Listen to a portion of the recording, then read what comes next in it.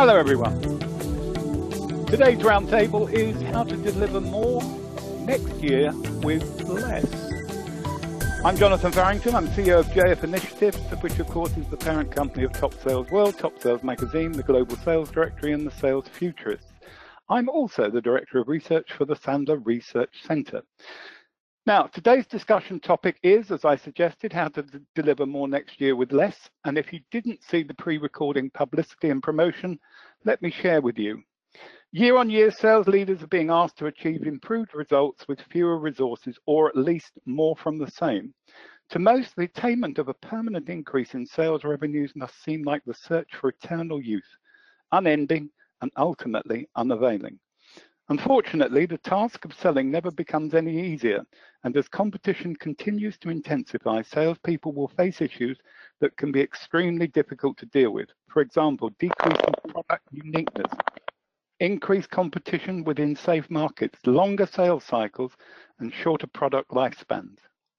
The reality is that whatever got you where you are today will not be sufficient to keep you there. A rapidly changing environment is the regular background against which organizations must develop. Change is continuous and will become more so even as we move forward over time. Sales management must be capable of reacting to those changes, be prepared to take advantage of them, and yet stay within the overall framework of a formalized strategy. Getting more for less or more from the same level of resources is our simple definition of efficiency. And during today's roundtable, the panel are going to share their combined wisdom and offer advice to assist you in surging into 2020 rather than lamely strolling in. Please allow me to introduce the panel. David Mattson is a best-selling author, sales and management thought leader, keynote speaker, and leader for sales management and training. As CEO and president of Sandler Training, David oversees the corporate direction and strategy for the company's global operations with focus on sales leadership, strategy, and client satisfaction. He's also written 5 books, the latest of which is The Road to Excellence and The Success Cadence. Keith Rosen, over 3 decades, Keith has delivered his transformational programs to hundreds of thousands of salespeople and managers in practically every industry on 5 continents and in over 70 countries. Keith has written several best-selling books, including Own Your Day, the globally acclaimed Coaching Salespeople into Sales Champions, which was winner of 5 International Best Book Awards, and the #1 best-selling sales management coaching book on Amazon for the last 7 consecutive years. His most recent book, Sales Leadership, the Essential Leadership Framework to Coach Sales Champions, Inspire Excellence, and Exceed Your Business Goals, was named 2018 Top Sales Book of the Year. And finally, and certainly not last but certainly not least, Colleen Stanley is president. Well, we ought to have a look at her. There we are. Colleen Stanley is president of Sales Leadership, a sales development firm. She's the creator of the EI Selling System, a powerful sales and management training program that integrates emotional intelligence skills with consultative selling skills. Colleen is the author of Emotional Intelligence for Sales Success, now published in 6 languages and growing great sales teams. Salesforce named Colleen as one of the top 8 sales influencers of the 21st century.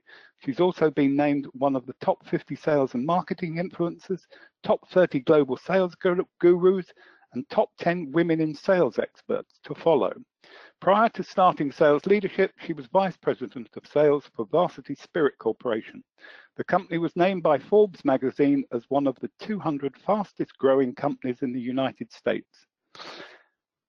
So, welcome, Colleen. Do you think we should mention your upcoming next book? I think we should. Well, that would be terrific. Thank you. Okay, so it's out in May 2020. It's called Emotional Intelligence for Sales Managers, and it's going to be published by HarperCollins. You know, I've got a whole panel of best-selling authors. Doesn't anybody do any real work these days? Why? Don't answer. This is more fun, Jonathan. I know. Okay, let's crack on. So there they all are. Sadly, Mark Hunter couldn't be with us. he had a malfunction with his clock and hasn't adjusted to the fact that in Europe, we are now back to Greenwich Mean Time. But we'll look forward to welcoming Mark for a future event. So I'll begin with you, David. Let me give you a question to start our debate on. What can sales managers, leaders do, that's managers stroke leaders, do to maximize the resources they have at their disposal? Well, Jonathan, I think, as you said in the opening, it's really the constant reality, right? Do more with less. I think there's 5 things that they could do. One is I would get a process in place, because if you have less people, less resources, but you're working against a selling process, then I honestly believe the work of, if you needed 10, you could really get away with 5 or 6, because you've got people all doing the same types of things, which then turns into number 2, which is easy to coach. I think you have to create a coaching culture, and really coach to that process and stay with it, especially if you have less resources, because you're expecting more from the people that are there. I think the third thing I would do is to create a playbook and make it really easy to say, this is what we're saying, how we're saying it in the circumstances that you find yourself in. And more playbooks that I found over the last 6 months are being created for companies, so they have an easy way to do it. And I think that's really number 4, is make it easy for people to get resources. So many times they have to scramble to 5, 6, 7 different locations to find something, and it's really a complete waste of time. And by default, they tend to go and not utilize all the nice things that we've put together, but really kind of do their own thing. I mean, even in the last 6 months, we've moved over 8,000 assets from a platform into Siri. So now it's just voice. So the easier we can make it to get content, the better off we are. And then I think the last thing I would do if I were a leader with less resources is to become a behavioralist. Obviously we need to coach, we need a sales process, but I would really create what we call a cookbook. So all of my people know exactly what they should be doing day in and day out. And therefore we don't have those peaks and valleys of production, and we can level out the income, the sales that are coming in, because we've got the process, and now we're creating what I'm going to call that behavioral plan, that cookbook, that'll allow us to do all the things that we're supposed to do at little bits and pieces every single day, so it doesn't become this mammoth thing that I've got to do at the end of the month, and then we say, forget it. It's kind of like jogging. If I can jog a mile a day, but if I say, hey, 7 miles on Sunday, I'm going to say, forget it, I'll start next week. And I think that's what it does. So I would do all those things. Yeah, absolutely. I think they're all valid points. I mean, Colin, you must be working with managers who sort of tell you that what they're hearing is, I want you to deliver more profit, more sales, more productivity, more customers, more quality. Oh, and by the way, you've got less money, less staff, and less time. Does that sound familiar to you, Colleen? Yes, all of those. You must be a good mind reader. So in your view, Colleen, what can sales managers do to maximize their resources, which are diminishing by the year, apparently? Well, one of the things, in playing off what David said, is, take a look at the easy button. Frankly, the reason Amazon, among other reasons, became the mammoth they are is they tapped into the easy button, right? And so sometimes I think it is slowing down to speed up. And right now, I think one of the simplest things they can do is stop the insanity loop, because I see people that continue to do the same behaviors, do the same activities, it's not getting any results. So that might be conducting an informal or formal win-loss analysis, because if you don't know why you're winning crystal clear and you don't know why you're losing, you're just setting yourself up for the same year next year. So sometimes it can be simply, okay, where are we winning? Is it a demographic? Is it psychographic? Is there a particular pain point? Is it a trigger event, changing trends, competitor gap? And so I came from the manufacturing and distribution background. And when I talk to audiences, I'll say, okay, we just made 1,000 garments. They all came back to our warehouse. What is the first thing we did as a company? And of course, the answers are pretty funny. Blame is usually the first one that comes out. We look at this department and this department. And my answer, after I get all these great answers from the audience, is no, we stopped production. Stopped production. And so I think for many of us, we may need to stop production, because David's absolutely right. I think these, I'm seeing more and more customized playbooks come out, but it doesn't matter if the playbook is built on the wrong concepts and processes. So I would say conduct that informal or formal win-loss analysis and figure out what direction you need to be heading. Yeah. That's sound advice. Keith, I'm going to ask you the same question, and I'm going to count the number of times you mentioned coaching. I actually made it a conscious intention, Jonathan, to only use it 3 times in this call. Okay. Or else I'm just going to disguise it as another word, because because it's the only thing that's going to move the needle of productivity. Okay, I said it once. I have about 10 things that, just to echo what we're hearing here from Dave and Colleen, that could really build and help move that needle of efficiency when you're trying to do more with less. And I'll start with just one thing that is what people may say a duh, or it's glaringly obvious, but yet 99% of the population has yet to master it, which is time management. You could have the greatest systems, you can have the greatest product or service, you can even be a great coach and a great salesperson, but if you don't master your day, you have nothing. And that's when we start looking at these statistics and wonder why. Well, wait a second. Today's salespeople are spending the majority of time on activities other than sales. As a matter of fact, I just was reading about how if the average field rep is paid about $105,000 a year, 65% of the time is spent on non-revenue generating activities. So basically, a company is spending about $68,000 per rep per year to pay them for tests they weren't hired to do. And then we wonder why we're not hitting our goals. And there are so many other things that bleed into it. Really, from the inner game, is that every company with a target on their back, which is every company, where sales goals need to be achieved, we keep pushing for the result, constantly pushing for the result. But managers, they think they're coaching, and they're not, because if they were, they wouldn't be acting as a chief problem solver. They wouldn't be dealing with all the problems that are coming at them. The managers would actually be working less, because it'd be empowering their teams to do more. So, this is a clear case of what managers can do to actually get back their time and help their people get back their time, so they can start focusing on their revenue generating activities and help become a leaner organization just by maximizing the talent and the intellectual capital that they already have. Yeah. Absolutely right. Keith, I'm going to come back to you in a minute. I'm going to ask you, what are the characteristics of the most efficient, successful sales managers that you know? But before I do that, I'm actually going to slip into Mark Hunter's slot, because I feel Mark would have quite a lot to say on this topic.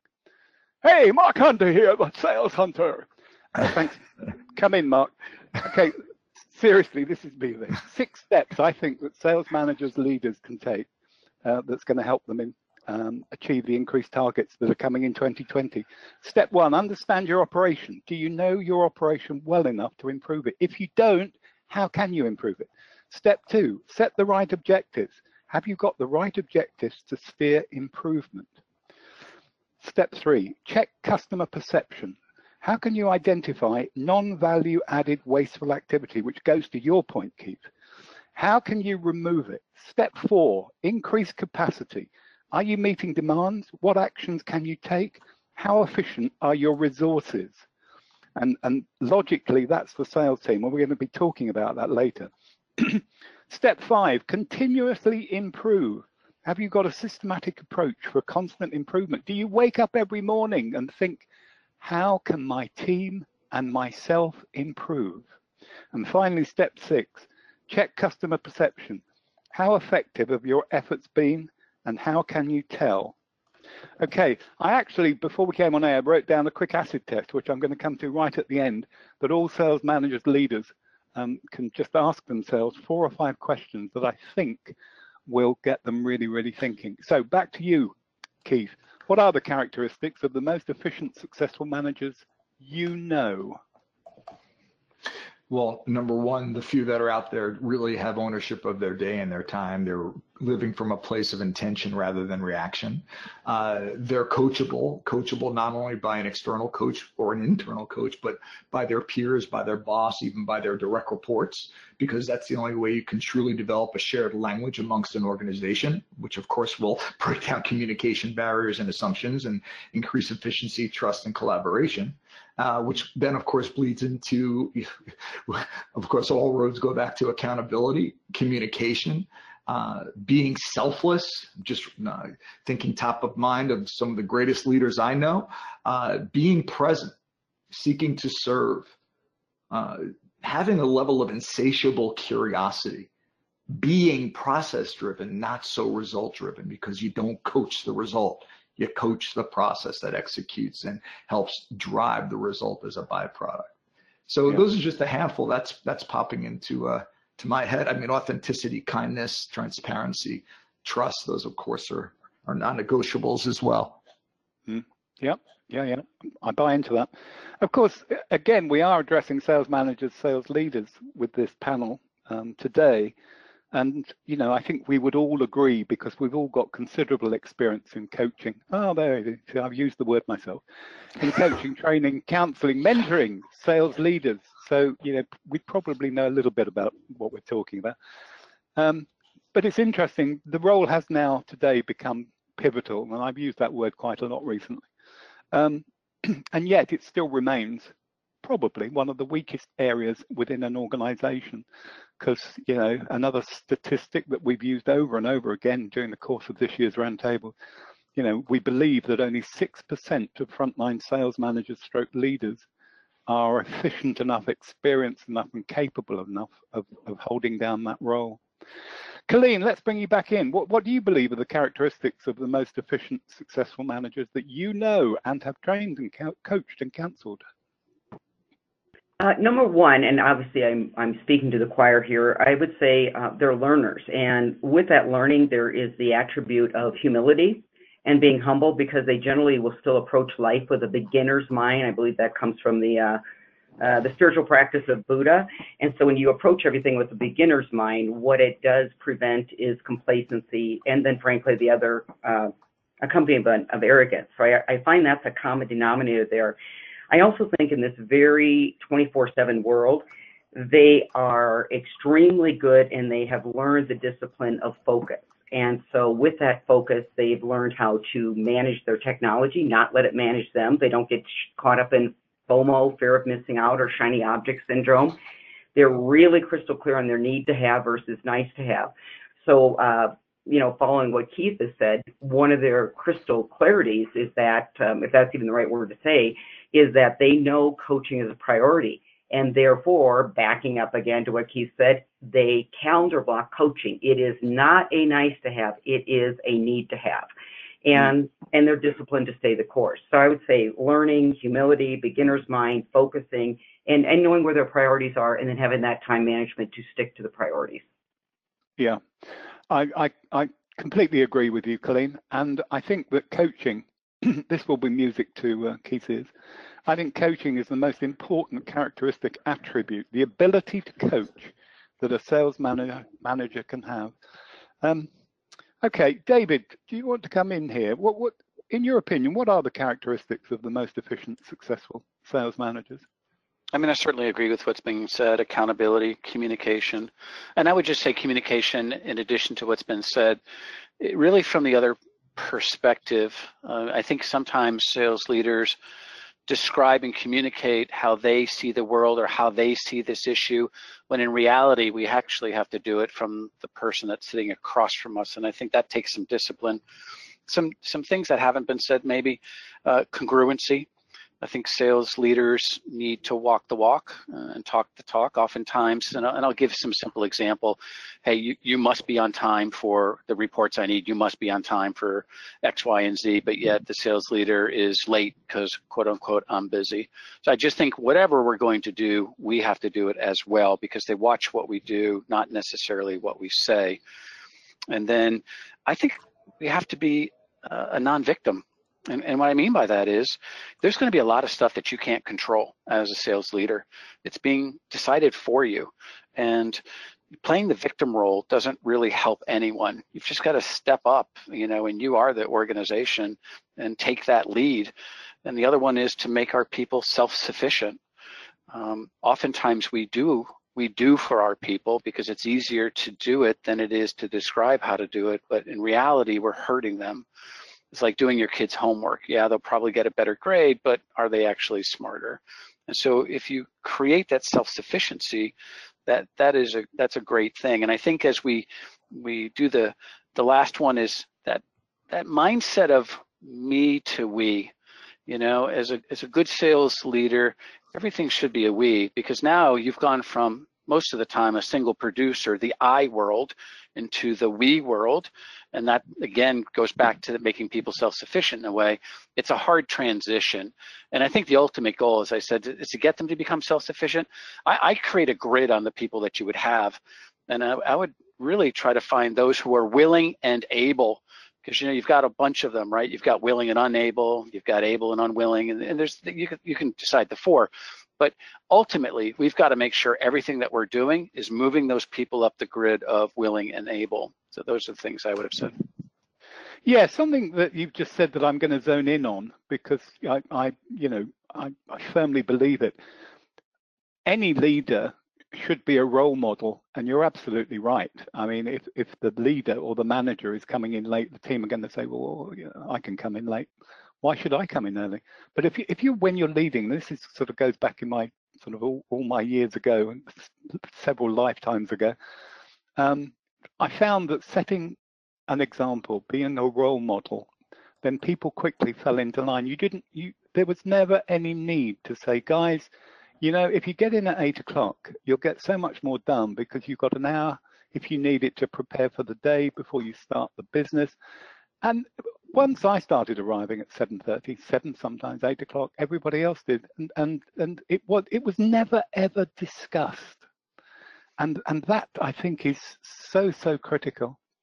Well, okay. It is, Jonathan. We're using time as an example, but think about even stuff that they do every single day, like pre-call planning. You demand that of your people, but yet, you run into a call with a colleague and you haven't done it yourself. They really pay attention to that stuff, as you said. Yeah. Oh, absolutely right. Yeah. Mark, sorry, we're not going to bring you in on this one because we're fairly limited for time. David, I'm going to stay with you. Okay, and you've been in sales leadership, marketing, CEO roles for many years. In all that time, have you seen the role of the sales manager / leader change? I mean, specifically over the past few years. Yes, I think it has changed, but I think we're talking about why it's changing. Look, it hasn't changed. We're still dealing with people. We're still developing people. That has never changed. I think the things that are changing now is we have more of them. We're more in the paper business than we are in the people business. And we're less focused, and I'll say it for Keith, less focused on development and coaching. But in the old days, you used to role play all the time. I don't really see that because, there's time compression. And I think that's something, I heard Keith say, take control of the day. It's true. I think people now, sales leaders, feel overwhelmed. And when we're in class, if we give them something to do, they say, hey, Dave, that's awesome. When am I going to do that? And I think they don't have control of that day. And I think, Jonathan, people measure the time it takes to implement something, but they never take the time, or they don't track the time for how long it takes to clean up all the messes that they're creating because they didn't do it right the first time. So you've got that. I think the other change is technology. We've talked about this in other roundtables. You've got technology in all different aspects of that. And I think you're more of a scientist now if you're doing it right and you're utilizing your tools correctly. I do think that you're more of a scientist than you ever had the ability to be, to really hone in on what the issues are of individuals on your team and what to do to take that individual to the next step. And that really wasn't there to the level it is today with all the technology. Mm. Well, yeah, and I think my thoughts about all of that are well documented. I don't think we should. I don't think we should ever lose sight of the fact that the management of people, is a person-to-person phenomenon. Would you agree with that, Colleen?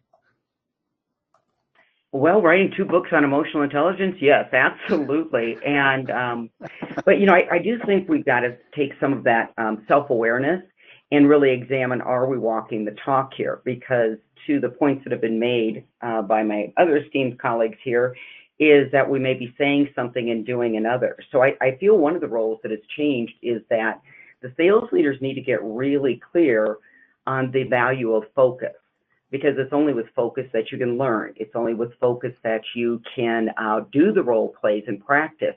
And I can't tell you how many meetings I observe. And as they're doing their role plays, they've got their adult binky, the smartphone. They can't go anywhere without it. They've got some tablet popped up. And so they're trying to do the role play in spite of all this technology coming in. And my point that I've used with a lot of my sales managers, I have yet to observe an athlete, a musician, anyone that really has achieved that high level of mastery, stopping and checking their smartphone.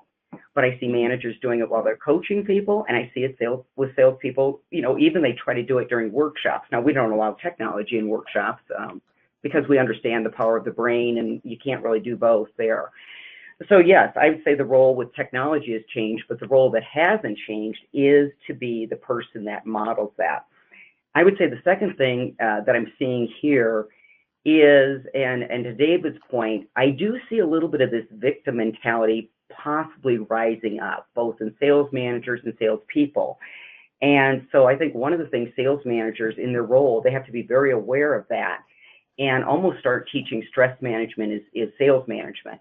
Because the number one thing that causes stress is people feel out of control. And when people feel out of control, they default to external locus of control, meaning my external environment is dictating my success. And that is a victim mentality. And there is nothing about your external environment that's dictating your success, because sales is frankly a highly controllable business if we as leaders will teach them to control, recognize the victim mentality, and then that will also decrease some of the stress that's been attributing to lack of focus, lack of productivity, and lack of sales results. Yeah. That's all I have to say about that. Yeah. No. Do you think, Colleen, that the sales managers and sales leaders that you interact with, that you coach and train, do they feel that they're getting the support they need from above? I don't hear that complaint a lot. What I hear more of, I think they're just overwhelmed with trying to figure out which tool is the best tool. And that, again, we live in this very connected world. So FOMO sets in and they hear about this tech stack or this tech tool. And you know what? You just got to get clear on who's my audience. It goes back to some of the basics. You got to get clear on your target, and then what's the message over the medium. So I think some of it is reminding managers of reality testing. So take a look at everything that's happening out there, but for your life cycle, your target, your prospects, your customers, what's the best approach to management? And again, I keep saying it, but get over the fear of missing out. You probably know what to do. So I think most of mine, maybe it's because the organizations we work with, they're pretty good cultures, and maybe that's why I'm not hearing the support from above.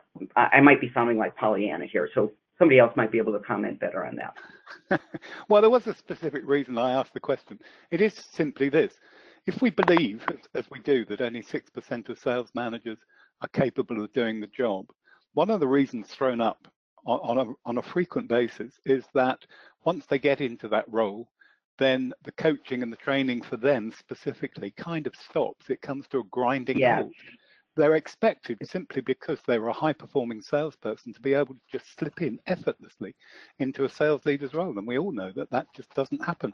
So, I've spoken to... I would agree 100% with that. So when you put it in that perspective, I'm putting 105% on that. And I do talk to a lot of my CEOs about this. You have got to invest in their training and coaching, because until the universities catch up or something, they're getting nothing. I mean, think about how important hiring and recruiting is. And no sales manager has gone through a formal course on that generally before they get elevated into sales leadership. So yes, I agree with that perspective, 105%. Okay. Well, the relevance of my comment was simply because for December's roundtable, we're all going to pretend, that's the panel, that we're sales managers, and we're going to tell CEOs what we need to be successful in 2020. Because I think that what we've got to start doing is sending a clear, uncomplicated message to CEOs that really sales management isn't getting the support that it needs from above in so many cases, and you know, the role of sales manager is just becoming more difficult and more challenging by the year. So I thought it would be an interesting topic, you know, just to sort of wear another hat. Keith, if you want to come in here. Yeah, I'd like to come in, JF, before you jump in there. I just got to build off what you said. Okay. It's interesting, if you look at the amount of money that's spent or invested in each person, I think we all agree it's about $1,000 per head of that. And if they're even investing in their people, most companies will make the assumption, well, let's invest in the people that are driving sales. So let's invest in our salespeople. Okay, great. What are you doing for your managers? To your point, Jonathan, nothing. So wait a second, you're investing all this money in sales training. You're not investing the money in teaching and coaching your managers how to become world-class coaches. But without coaching, any training initiative is going to fall through the cracks and you'll never get an ROI. And then managers, of course, will go to their CEOs and say, hey, or their managers and say, I'm not getting what I want. But the reality is they don't know how to coach either. Because if everyone knew how to coach, they wouldn't be in this position. They would have less attrition. They would have people that are being more autonomous. The managers would have less problems coming at them. They'd be a happy culture. They wouldn't have to worry about managing stress, because if everyone's coaching each other every day, that's how you create a true people culture. That's how you put the important over the urgent. But that's hard to do in times of challenging times. And that's when people really struggle with really maintaining the course of the vision and the values, which bleeds into the other area, which I'd like to touch on. But I'm going to stop talking now, Jonathan. I know you had another question you may want to ask me there.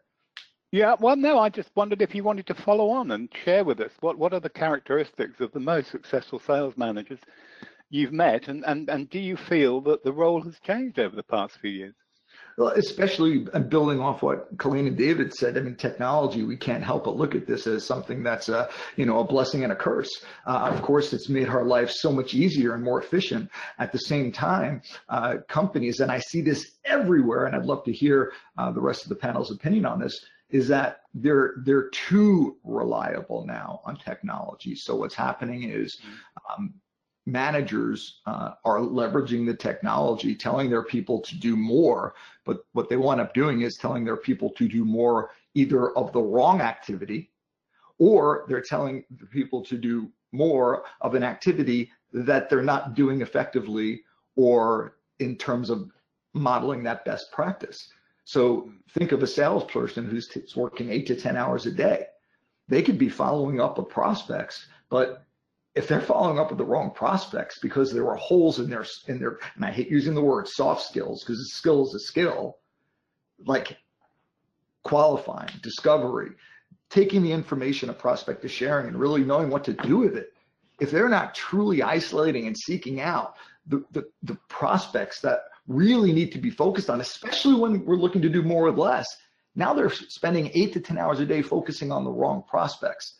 And the real exponential cost is that's 8 to 10 hours a day. Their competition is focusing on the right ones. Absolutely. I mean, you've made a big point about technology taking on too greater importance. And in fact, I think the last, or certainly 2 roundtables ago, David was on the panel again.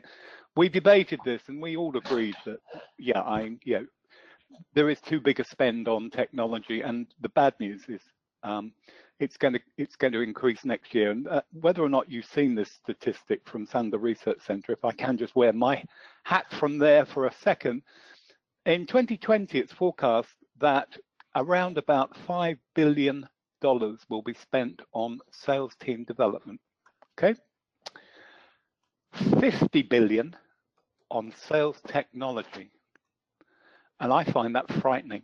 So 10% on developing the team, compared with 50 billion on sales technology, which is just quite incredible. It really, really is. So once you've picked yourself up from the floor, having heard those staggering statistics, David, if I can come back to you, we've talked, not just on this roundtable, but we've talked on previous roundtables about the need for control. And within that statement, I think what we're talking about specifically is having a strategy for success. And how important is that in your book, that sales managers have a specific strategy which is shared with the team, so each team member knows what is expected of them in the forthcoming 12 months, understands the part that they will play and can play and how important their part is. What do you think? Well, I think clarity always helps, right? Of course. I think first of all, I guess we should ask, do most sales managers or sales leaders have strategy? I don't know. I think to Keith's point, I think they become over-reliant on the technology. But if you just kind of do concentric circles for a second, you know, if you think about, okay, what are our goals in the middle? We're going to create a strategy on how we're going to attain and exceed those.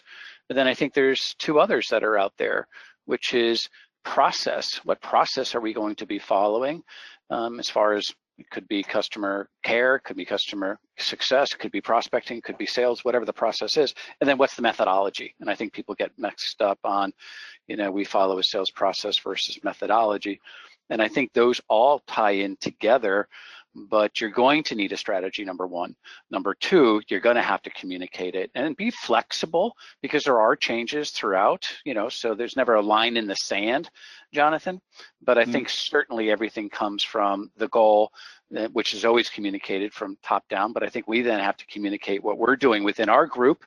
And then here's how I plan on doing it. Hopefully that was co-created by the people that are on your team. And that doesn't mean 100% of it, but certainly bits and pieces. And then what's the methodology and process we're going to use to get that? And I think those are the things that they should be always creating and communicating.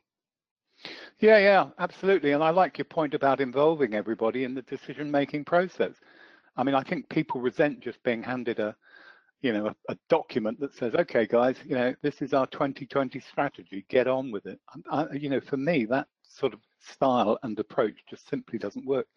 Colleen, how important do you think it is that sales managers have a formal strategy in order to be successful? Well, I would say the answer is yes, and then I would follow it up by the question, what exactly is strategy? And do they have a strategy on their own, or are they part of the big company strategic planning process there?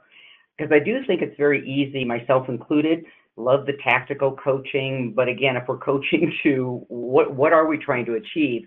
And so I do think, you know, town hall meetings in companies can be very effective, because if people don't know why we're doing something, because we all get caught up in the current, but what we fail to share with the team is, here's why we're doing this. 5 years down the road, 6 months down the road, we've got a competition, we're analyzing the trends, we've got the business intelligence. And so I think often the managers actually sometimes aren't included in the big strategy of the meeting. If you can look at the words chief, how many sales managers have chief revenue officer? But we have chief financial officer, we have controllers.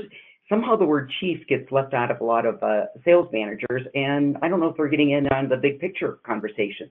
So that's almost a CEO conversation. Are you including the sales leaders in all the conversations that need to be happening at the company? Yeah, exactly. I mean, typically, the plan has to come down from C-level to the sales manager, who is hopefully involved in, you know, the next strategy for the next 12 months or 36 months. I think it's always dangerous to go out to 60 months these days. But then the sales manager has to sell that to the sales team, okay? Doesn't he or she? Well, that's a very interesting topic right there, Jonathan. If I could jump in right here. We talk about how important it is to be a strategic thinker. What we don't talk about is how important it is to be a strategic communicator, because we can be rolling out $50 billion worth of technology. and $5 billion worth on money to invest in our people. But if that was really a balance that's truly effective, then can someone please help me understand why there's only a 40% adoption among CRM within organizations? Let me think about this. So I'm spending all this money and I'm not creating the alignment and buy-in that I need to leverage this new technology that I'm spending all this money on. Oh, so what am I going to do now? Now I got to do triage, and I have to get all my managers riled up and say, you have to get everyone on board to use this CRM. So competing priorities. I thought we were supposed to be about selling, not figuring out how to leverage a bloody new technology. Sorry for the rant. And then, of course, managers and leaders turn around and say, well, why aren't we hitting our sales goals? Yeah. Seriously? Yeah. I mean, I hope everyone here is listening. There's one word for this. It's called stupid. Yeah. Well, interesting. I agree, Keith. What's also interesting, another piece of research that we did, we wanted to understand how many organizations that we surveyed had got a sales process in place, and the results came back at about 54%. But the bad news was only around 30% had fully implemented it. So that means a whole 70% of respondents were not using the sales process that had been designed for them. And I'll depress you even further, Keith. Of that 50 billion that's being spent on, or it's forecast to be spent on sales technology next year, 15 billion of it is going to Salesforce. So you don't want to depress me. You just want to get me riled up, Jonathan. I know you. Well, I like you when you're riled up. I have to turn the volume down a bit, but it's still fun. I'm really trying to behave on this one. All right, come on, answer the question now. How important do you think strategy is? It's absolutely critical, and strategy and process and all the great ideas we've heard in this fantastic roundtable, it means nothing with one thing that's missing: fanatical accountability. We need to be fanatically accountable. We need to be obsessively accountable. We need to be insatiably accountable. Well, how do you create that? You can have processes and systems all day long, but I just spent 3 days working with an organization last week on redesigning their entire culture, because everyone thinks, oh, culture and vision, oh, values, oh, that's too airy, fluffy stuff. How is that going to help me drive sales? I'll tell you what, it's going to help you drive sales, because no company, and I'm not saying this to be presumptuous, unless they spoke to me, has any idea how to leverage their vision and core values in an organization as a way to truly drive personal accountability, efficiency, and create truly an authentic, vulnerable, collaborative culture. So let me try to laser this quickly. So most of the time you get this vision statement, right? Really pretty designed vision statements, either designed by marketing or by senior leadership. And then, of course, they roll this out. And come on, leaders, go around the room, ask any of your direct reports, just ask 20 people, hey, what's the company vision? I'm going to tell you, most aren't going to know, because they don't own it and it's not lived every day. And then if you ask most people within the organization, what are the core company values? They're going to look at you and say, maybe I know a few, but I don't know all. So what is this saying? It's saying that you have all these wonderful processes, you have all these wonderful strategies, great technology. Hey, let's say even the managers know how to coach, go crazy on this one. But where's the guiding light? Where's the North Star? So here's a crazy thought. Throw out your current vision, throw out your current values if they were not developed by the entire organization and every employee within that organization. Because once you do that, then you could pull out your core values. Once you pull out your core values and you have everyone in that room raise their hand and say, I am fully committed to living this vision and living these core values. Oh, by the way, and I'm fully committed to being coached and held accountable by every single person in this room, whether it's a peer, whether it's a direct report, whether it's a boss, whoever it is, to live these values. And we all get to call each other out if we're not. So now you want to develop truly a culture of authenticity, accountability, transparency, all that stuff that everyone talks about. There's the $1 billion secret right there. And that from there will drive all the processes and systems exponentially more successful. Oh, absolutely. I'm on board. I'm on board your good ship, Keith. Okay. I'm going to stand in for Mark again very quickly, and then I'm going to come over to you, David. What we would like to do is to leave the listeners with specifically the sales managers and sales leaders that are listening in, with 3 tips. So 3 tips they can take away. So that's 3 tips from each of you. And whilst you're thinking about that, what I would say to sales leaders, if you're thinking about 2020, just look over your shoulder and think about 2019 and ask yourself the following questions. When you think about your sales team, did you understand their motivators? Did you understand what was driving them? That's not the team as a whole, that's each individual, okay? Because the primary task of a sales manager is to extract the very, very best performance, optimum performance from each member of the team. Secondly, did you always have visibility of their numbers? Year to date, forecast versus required performance? Were you on top of the numbers? Activity levels is my third point. Did they work hard and smart enough? Okay, I think you'll understand what that means. And in terms of engagement, did they always meet the right level in their prospects or in their accounts? Next one is managing. Were they capable of delivering an appropriate messaging? Were they capable of delivering an appropriate message at the right level? In other words, were they commercially multilingual? Were they able to speak up at whatever level they needed to, rather than using just the same language? Qualification. Did they only spend time on deals where they could compete and ultimately win? Or did they spend far too much time trying to force an opportunity through the pipeline that had no hope of closing? And finally, closing. Did they construct successful campaigns and close enough business? And that will give you your final year-end number. When you understand all of that, and you can take that with you into 2020, you have a much stronger chance of success, in my view. Okay, the witching hour is closing in on us. So David, if I can come over to you, do you have 3 tips that our listeners can take away? Sure. I think number 1 is the mindset, and really don't become a victim. I wouldn't expect help. You're responsible. Your group, you work for yourself. You're the CEO of your group, and understand that change happens all the time. So that would be the first one, is the head stuff. I think the second for me would be is to create that sales process and to make sure that your coaching and training and all your tools are supporting the process. I also, under that, I would say make sure that you're role playing daily, not occasionally, daily, to help people better understand how to move from stage 1 to stage 2 to stage 3. And then the last one is get rid of the noise. I mean, as Keith said earlier in the broadcast, get control of your day. There's so many things that are pulling on your time, but don't be reactive, be proactive, get rid of all the stuff that is, sucking you down these rabbit holes, and just focus on what is important. Those would be the 3 ones that we probably haven't said, or we've maybe I just bring to the surface. Yeah, good. Valuable, very valuable. Colleen, your 3? My 3, number 1, make a decision. I think right now is a good time to evaluate everything. As you're kind of wrapping up the year, getting ready for the next year, do you actually want to be in sales leadership?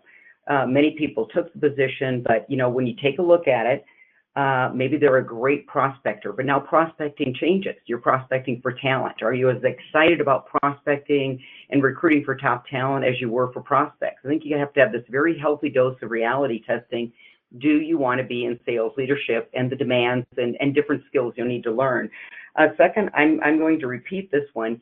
Get a sales playbook, and here's what I would add on to it. That involves the entire company, because often what I see in a sales playbook that is missing is the department that really handles the sale after the sale. The tech team, the support team, customer service. They actually need to be included in your sales playbook, because some of the research out there shows that 67% of customers leave not because of price or quality, but because of employee indifference. And that's because we're not including these departments in our sales department. So it's the old saying, everyone's in sales.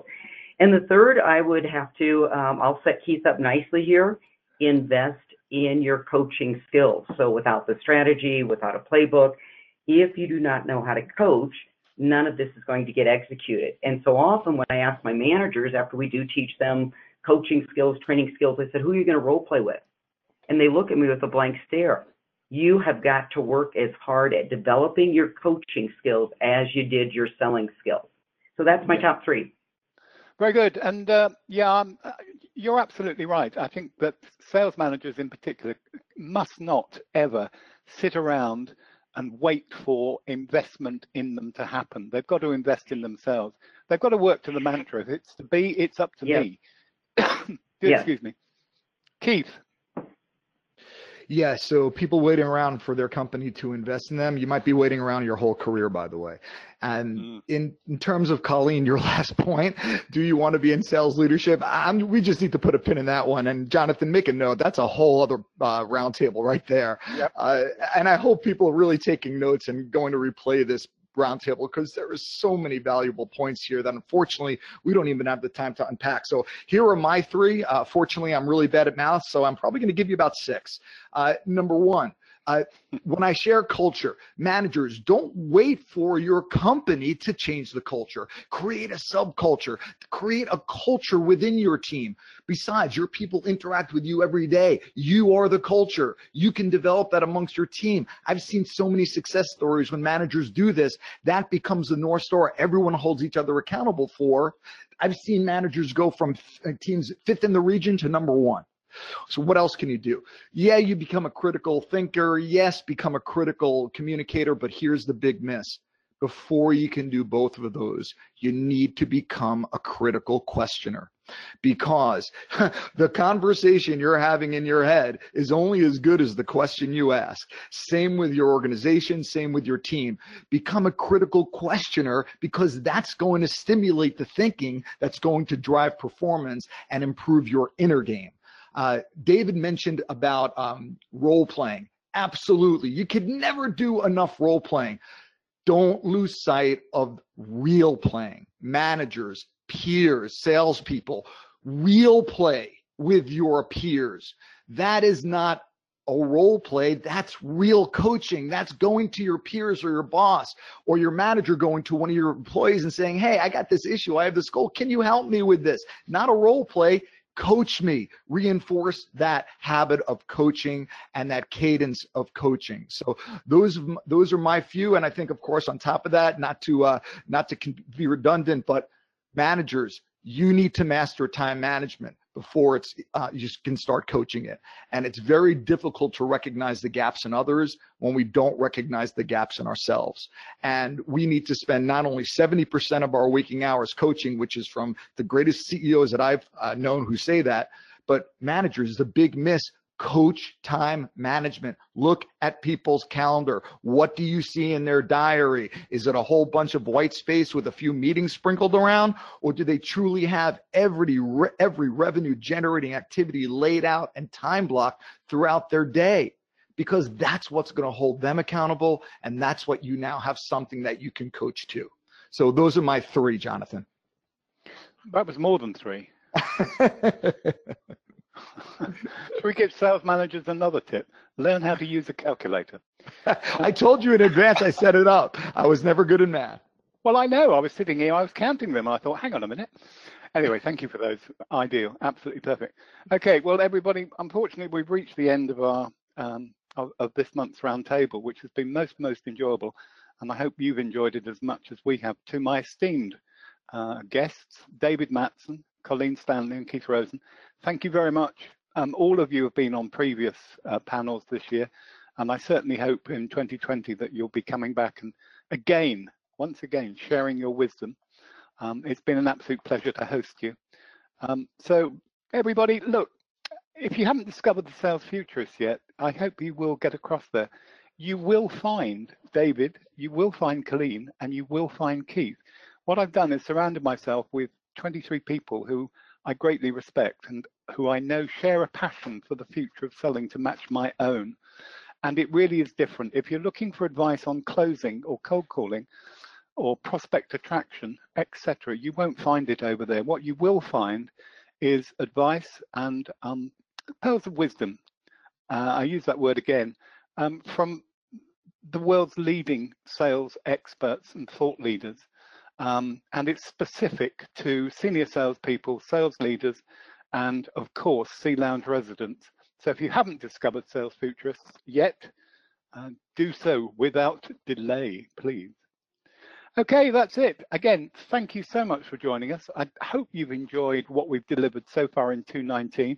We have got one more, and I gave you a clue about halfway through this recording. And we will be announcing that very shortly. And then probably around about the middle of January, certainly by the second week, we will announce what the agenda is for 2020.